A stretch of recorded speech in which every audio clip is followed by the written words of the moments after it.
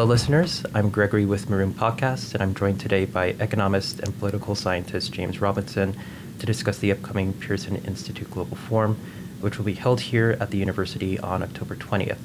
This forum, entitled Disparity, a Thin Line Divides Human Realities, aims to explore existing disparity throughout the world in the midst of refugees of war and climate, despotic governments, and both new and protracted global conflicts.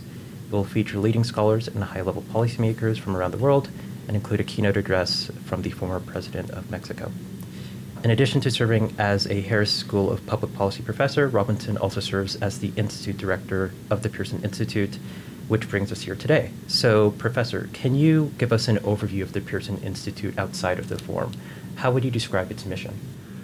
The Pearson Institute was started, was begun in 2016 to focus, to bring academics and policymakers and intellectuals together to study and discuss the questions of, global conflict, the sources of global conflict and strategies for resolving and stopping conflict. So the focus is very much on conflict resolution, but also the kind of deep roots of conflict, which is where a theme like disparity for the Global Forum comes in. So the Global Forum is our sort of flagship event that we hold every year, where we try to bring policymakers, like President Ernesto Zedillo, together with academics to kind of brainstorm on these topics. Right, and I also read that the forum the institute rather, is engaged in research. So what are some recent research that the institute has been involved in? Oh gosh, yes, there's lots of different topics. I mean, we're a group of scholars. There's 4 professors that are directly related to the institute, that have professorships that are related to the institute. They're Pearson professors. That's, the Nobel laureate Roger Myerson, Christopher Blackman, Ondrila Dubé, and myself. And, so Roger Myerson's a game theorist who won the Nobel Prize in economics, who does very kind of profound work about the construction of states and state authority. He's very interested in the kind of architecture of states and what types of institutional design lead to functioning democratic states, especially in context of conflict and state breakdown and disorder. How do you rebuild institutions, and what kind of paths out of that are there? So he's been doing a lot of theoretical work on that. He's very passionate about that topic. Chris Blackman has been doing a lot of work in Colombia the last few years, actually in Medellin with the local government. He's done several policy experiments trying to develop interventions in what they call the comunas of Medellin, so the sort of underserviced areas of Medellin, with a lot of problems of crime and gangs, or combos as they call in Medellin. And so he's been investigating and experimenting with different strategies to try to stop youths joining gangs, to try to bring peace and organization. And so that's very much involved in a key area that the institute is studying, which is how to create order and how to improve the welfare of people's lives, how to strengthen the capacity of the state, and what sort of things do that. I think Ondrila Dubé has been doing lots of different work. She's been, for example, with me, we've been collaborating for 5 years on a long-run project to look at different strategies to diffuse conflict between farmers and herders in central Nigeria. So there are enormous problems of violence and conflict between farmers and herders, caused by many different things, partially caused, of course, by the desertification of the north of Nigeria, which is pushing migratory herders, nomadic herders, further south and leading them, into new disputes with new people and sort of outside the scope of their formal institutions. So we've been partnering with an NGO called Search for Common Ground that has various strategies for trying to bring these farmers and herders together. So we designed a kind of survey, and we've been collecting data on that. We're trying to understand, what's the impact of these interventions on violence? Do they reduce violence? And if so, through what mechanisms?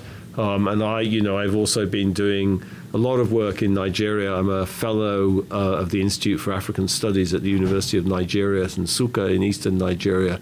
So I've been working for 5 years with a lot of academics there on, trying to understand some basic aspects of African society and especially African traditional political institutions and how they functioned and how they related to each other, which is fascinating in many ways. In the time of the scramble for Africa, there was about 50 polities, you could say, in Europe. There were 50 nations, you could say, in Europe. At the same time in Africa, there were probably about 20,000, So Africa was politically incredibly fragmented into many, many, many different polities, So that's something I've been studying for a while, like what does that equilibrium look like? And in particular, how did they relate to each other? How did they coexist in a relatively peaceful way, which they did, unlike European nation states. So that's just a sort of, there's a flavor of the different things. And that's the core faculty. Of course, we have many faculty affiliates, who are working on related research topics as well. So it spreads beyond the 4 immediate kind of Pearson professors. And in your experience, I guess, contributing to these projects, how would you say they have informed your work at the Forum or the Institute? Are there specific elements of your research that you consider in decision-making here or elsewhere? Well, I think, these are academic, what I described as academic research. We're writing papers, we're publishing them in journals, we're presenting them at academic conferences. But the aspiration of the Institute was also was always to reach out to a wider policy community and translate, these academic findings into, policy relevant findings which you could communicate and discuss with other people. So one thing we do, the other big flagship event apart from the Global Forum we have every year is this Pearson lecture. So, and every year we've been inviting someone who kind of really solved a conflict. So the first speaker we had, the inaugural speaker, was Sergio Jaramillo, who was the Colombian High Commissioner for Peace, who negotiated this peace agreement with this FARC Marxist rebel group in Colombia. So there's a guy, who actually had to negotiate for 5 years in Cuba with these guys to come up with a deal to get them to put their guns down and stop fighting. The next speaker we had was Jonathan Powell, who was Tony Blair's chief of staff when Blair was Prime Minister of England, who negotiated the Northern Ireland peace agreement, And I think, so that's a sort of fascinating interaction because they're not academics, neither of them are academics, but they know what it's like to actually defuse a conflict and get people to stop fighting. Like, what are the issues? What does it take? How do you do it? And that's a fascinating kind of backwards and forwards with the academic work. I just give you some examples. Like one thing, so a lot of academic work on conflict and civil war, for example, has gone on. Has studied the kind of the economics, you could say, of civil war. So civil wars start. They create kind of vacuum of authority. There's lots of scope for illegality or smuggling or whatever it is, or crime. So Jonathan Powell addressed this in his talk in the case of Northern Ireland. And he said something what I thought was extremely interesting, which is that's never why these conflicts start. Like, once conflicts start, a kind of war economy or a conflict economy emerges. And that makes it more difficult to stop the conflict. But it's never the fundamental reason these conflicts or civil wars start. That's always political. It's always about political grievances. So that I think it's an unrivaled opportunity to kind of interact with people as academics, with people like that, which normally you don't do at academic conferences or in sort of academic space. And we all learn from each other. I think I think we learn a lot from people like that, and I hope they learn from us. Mm-hmm. Right. And I wonder, how do you feel almost an onus to translate some of the academic sort of conversations you have or solutions that you arrive at to make a broader impact? And if so, broader impact as in like in the community. If so, how do you go about that? Yeah, I think there's different ways of having a broader impact. I think that there's different ways you can frame that. I think academics, have a particular skill set, which is often not the right skill set for being involved in policy, because that takes different skills. You have to have the skill of like packaging ideas and presenting them and kind of arguing for them. And I think in my experience, it's a different skill set. So I think, we can provide input into policy making, but I'm not sure that we're the ones to actually get involved in policy ourselves. I think it's more, framing the issues and sort of, trying to, let me give you a very concrete example. I was recently asked by the World Bank to sort of look at the work they're doing in Lebanon. So Lebanon had this incredible economic collapse in the past several years, and the government does nothing. Okay, so they just can't agree on anything. They can't agree on an agreement with the International Monetary Fund. They're sort of bankrupt. The banking system is closed down. There's all these reforms. Think about the United States. In the United States, when a bank gets in trouble, it's sorted out within 24 hours. The Federal Reserve Board sorts it out like that, because everyone is worried about bank crisis and bank spreading. In Lebanon, the banks have been closed down for 3 years. Okay, nothing. You can't take your money out of a bank. It's just it's all frozen in there. The banks are all insolvent, and the government hasn't done anything. So then the World Bank came to me and said, how do we think about this? How do we think? You're a political economist. How do we think about why nothing is happening? So I studied that, and I didn't. I'm not proposing a way for the World Bank to intervene or do anything, but I was able to communicate, I think, a picture of why this is happening and an understanding of why this is happening. So, and again, I'll give you something very concrete. So the World Bank say, it's because of corruption, So there's all this corruption, and, the politicians are all corrupt and they don't do anything because they want to keep stealing money. But I think if you come at it with the right perspective, if you come at it with kind of what we know as academics about what causes problems in these countries, you see actually that corruption is a symptom of the underlying problems. It's not the cause of the problem. So I think what I was able to do with the World Bank was persuade them, look, don't fixate on corruption. That corruption is happening, but it's a symptom of these other institutional problems, and that's what needs fixing. So I was able to get them to kind of refocus their attention on something which I think is much more important. So I think that's a concrete kind of contribution to policy in my own view, and it's using what we know from academic research, but it's not sort of saying, here's the policy, like Jeffrey Sachs. I don't know if anyone knows who Jeffrey Sachs is nowadays, but, he used to be this very famous economist, and he'd run around the world telling everybody what to do. If you do X, Y, and Z, then you'll be successful, okay? So I don't do that. None of us do that, and I don't think that's very serious, doing that. I'm just trying to illustrate, I think there's different ways you can engage, and academics are kind of better at some ways of engaging than others. I think we're less good at actually going in there and kind of, sorting out problems in the way Sergio Jaramillo or Jonathan Powell or whatever, or Tony Blair could have done. But we can contribute, I think, with our knowledge and, of the academic research. Right. I'm curious if that relates to what brought you to the Institute to begin with. Is it to, as I said, translate academic to make a broader impact, or something related to that? Yeah, I moved here from Harvard. I was a professor at Harvard, and I moved here, when there was this very exciting project to kind of soup up the Harris School and kind of turn it into a real international public policy school, under the late President Zimmer, and when Daniel Diermeyer was the dean of the school and then provost of the university. So I came along with many other people, including Chris Batman, Ondrilla Dubé, Roger Mood from the economics department.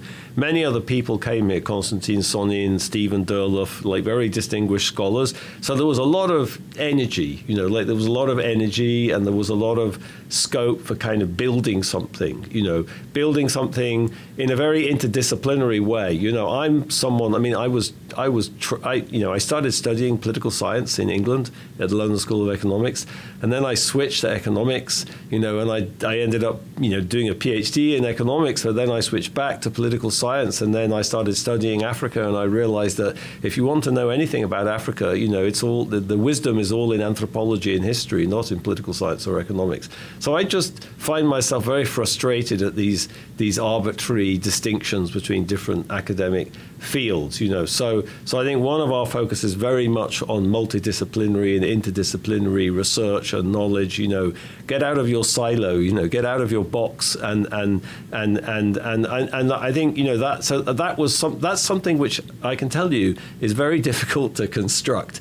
But I think because of this moment where the Harris School was changing and sort of transforming, there was space to build something like that. And I think that was also something that excited me a lot, in addition to this whole kind of engagement with public policy. It's a public policy school, and I think that's, that keeps us, it keeps you honest, and it keeps you focused on, okay, so what? So what do we do with this? Are we balancing angels on pinheads, or are we actually doing something, that can improve people's lives? Right. So I want to talk about the forum itself now. So what global events are of most concern at the forum this year? Well, I think the forum's a mix of different things. We always try to do something with grander, sort of more kind of broader themes, talking about disparity. I think the whole, people talk a lot about inequality, and rightly so in the world today, economic inequality, inequality of incomes and inequality of wealth. But the idea of disparity is supposed to sort of decenter, that kind of conventional narrative and talk about lots of different ways in which people differ and the people are distinguished and people are, I always like the word the great French sociologist Pierre Bourdieu used was distinction, the distinctions between people. But of course, that has this beautiful double entendre, like I'm distinct, but I'm also distinct has this connotation of like superior, as well as different, So I think we want to just talk about different ways in which, differences happen, discrimination happens, marginalization happens, and try to talk about the consequences of that for conflict, and how that could be, it could be in any sort of dimension whatsoever, and some of that has consequences, of course, for economic inequality. Maybe some of it is caused by economic inequality, but we wanted to use it as a way of sort of doing lateral thinking about the roots of conflict. So, so we have a panel on social mobility, with, like, for example, my colleague here, Stephen Durluff, who's a very distinguished scholar. He's the director of the Stone Center of Inequality that's just started here. Very distinguished scholar of inequality and social mobility. I think Ernesto Zedillo is going to talk broadly about Latin American and Mexican development, and it's difficult to think about why Latin America has been so challenged economically in the last couple of hundred years without thinking about the ingrained sort of hierarchies or inequities or distinctions or different in Latin American society. So I don't know, there's a great Mexican film called Roma. I don't know if you've seen that film, Roma. Which, if you want to know something about kind of the sociology of inequality and hierarchy in Latin America, that's a very good movie to watch. Anyway, so I think we're just trying to think outside the box, and and then we always do sort of something which is more kind of broad, abstract, more academic. We have these keynotes like Ernesto Zedillo, and then we have something like more focus typically on, a very specific type of conflict, like conflict over water or, environmental conflict, or a sort of country focus or an area focus. So, for example, we have a panel which is about Iran at the moment, and that's kind of a nice, that's quite a coincidence because, this lady who's in prison just won the Nobel Peace Prize in Iran. So that's something to celebrate, some fearless there's someone who really deserved the Nobel Prize. So someone fearlessly fighting for people's rights and for democracy in Iran. So we're going to talk about Iran, and that intersects with many things, of course. With nuclear conflict, the whole nuclear negotiation with Iran. I mean, of course, there's also a lot of people are thinking about Ukraine, but we're not focusing on that Ukraine so much because one of the reasons is that we have a lot of very distinguished scholars, in the political science department here, John Mearsheimer, Bob Pape, who work on international relations, especially security. I don't know if you're aware, John Mearsheimer, he's quite a character. So I think we need to find your perch. We don't want to. I think we let them tackle that more than we have our specialization, and we're less focused on these kind of interstate conflicts of the type that they study. But I think anything and everything can come up. So. And I'm curious what goes into setting the agenda. How do you set the agenda? How do you choose speakers? Well, I think that's a very collaborative thing. We talk about different topics, and we're talking about, for example, next year, ideology, or the role of ideology or ideas in creating conflict, and so we bat about different themes. I think it's nice to have a theme. It puts some sort of structure on it. And we bat about different themes. We're a sort of small team. There's me, there's 4 people who work with me in, kind of staff on the team, and they're all very smart, and so we discuss that, and everyone, we all discuss, we just kind of brainstorm different ideas, and then we think about, okay, what topic would be good, and who could we have, who could speak about that, who knows about that, and it's hard to describe it. It's like doing research, so there's a sort of serendipitous element in it.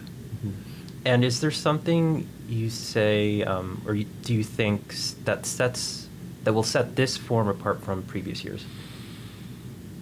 I don't think so. I mean, I think the format we've converged on has worked very well. Last year was extremely exciting. Last year we actually, talking of Lebanon, we had a panel on Lebanon, which was absolutely fantastic. I mean, it was really interesting. So I think the format has worked well, and this kind of blend of more academic things or more sort of general topics, along with some very specific focus where you could talk about a specific conflict, in Lebanon or Iran or Palestine or wherever it is, that sort of mélange seems to have worked pretty well. That's my assessment, and people find it interesting. We've got a lot of good feedback about it. So don't break a winning team, isn't that what they say? Don't change a winning team. Mm-hmm. All right, just one last question. Is there something that you personally hope people will take away from attending this year's forum? Well, I don't know. It depends where we go in the world. It depends where we go, where the thrust of the conversation goes. One thing I've been studying a lot, which is recently, which is relevant for thinking about the current situation we're in the United States, is this notion of toleration. One thing I've studied a lot is 17th century English politics, the politics of the Civil War and the politics of the Glorious Revolution, and how that made a kind of modern British state, how it led to more accountable political institutions, what I call more inclusive political institutions, how that helped pave the way to the Industrial Revolution and this kind of huge flowering of prosperity that started in Britain and spread, to large parts of the world. And one of the things I find most fascinating about 17th century politics in Britain, which went and how that interrelates to all this institution building, is this notion of sort of toleration. When the Civil War starts, Parliament was fighting with Charles I and disagreeing with Charles I. Charles I wanted to raise taxes, and people didn't want to pay taxes, and they had all these grievances, so they were all arguing. And then Charles I, went off to Oxford, and that's kind of when he abandoned London, and the Civil War starts. And then, as soon as Charles I leaves, everybody starts fighting with each other. Like, they all start fighting with each other. And actually, that's something you see very, very often happening, in many of these transitions. Earlier this year, I was doing research, I was doing field work in Sudan, actually, before the violence and before the civil war started. And what you saw in Sudan was when the previous dictator al-Bashir was thrown from power, many people got together in civil society. I mean, it was amazing, like the kind of heterogeneity of the coalition that kind of got together to oppose al-Bashir. But as soon as he left, they realized they had nothing in common, and they all started arguing with each other. And then the military came back, and so this... and so what happens in England is something very fascinating in the early 1640s, which is like, okay, there was this collective recognition that, we need to get on somehow. And unless we get on, we're all going to, what is the expression? Either we all hang together or we all hang separately. We're all going to hang separately. And one of the things that emerged in that context was this notion of toleration. Like, okay, I don't really agree with you, but I respect the fact that you can believe something different from me, and you respect the fact that, so we can cooperate. Right. We tolerate each other, And in some sense, it's not a coincidence that John Locke and all these political philosophers wrote books about toleration. I've come to understand they saw that as absolutely fundamental to building a successful society, And that's a good topic, actually, for a Pearson Global Forum, because one of the things you see in this country at the moment is a breakdown of toleration. Right. And I think what we know from history is that's disastrous, for the functionality of the society. So that would be a nice discussion to have, and maybe it is a good topic for next year. All right, with that, we'll end things for today. The forum will be held in person at the Harris Public Policy School in Chicago and live streamed on October 20th. It is free for the media and public, but registration is required, and you can register on the Pearson Institute's website. Thank you, Professor, for your time. My pleasure.